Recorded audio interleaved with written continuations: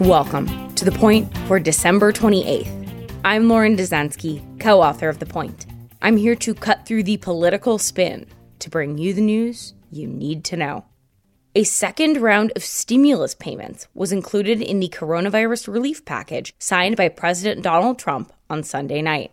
This deal provides for $600 checks, but experts say it will take at least 2 weeks for the Treasury to get cash into individuals' bank accounts after this legislation is signed. In March, Congress provided individuals with $1,200 direct payments, with more for couples with children, under the $2 trillion CARES Act. As with that first round, these new payments will start phasing out for individuals with adjusted gross incomes of more than $75,000. Those making more than $99,000 won't receive anything. It took 2 weeks after the first bill was passed for the IRS to start distributing that money, but some eligible recipients still had not received it months later. Just like in the spring, these payments will not go out all at once. Those whose bank information is on file with the IRS will likely get the money first because it will be directly deposited into their account. Others will receive paper checks or prepaid debit cards in the mail.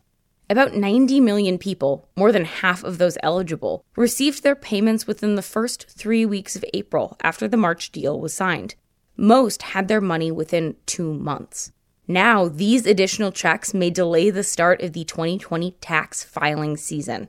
The second stimulus check means the IRS will have to make changes to tax return forms, some of which have already been sent to the printers.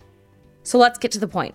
It is official. Another round of stimulus checks are headed to qualified Americans amid the pandemic. And that is The Point for December 28th, 2020. Thank you for listening. For more updates throughout the week, subscribe to The Point newsletter at cnn.com/thepoint. If you like this audio briefing, you can get it every single weekday on Google Home or Amazon Echo, or subscribe on Stitcher or Apple Podcasts, or your favorite podcast app, so you never miss an episode.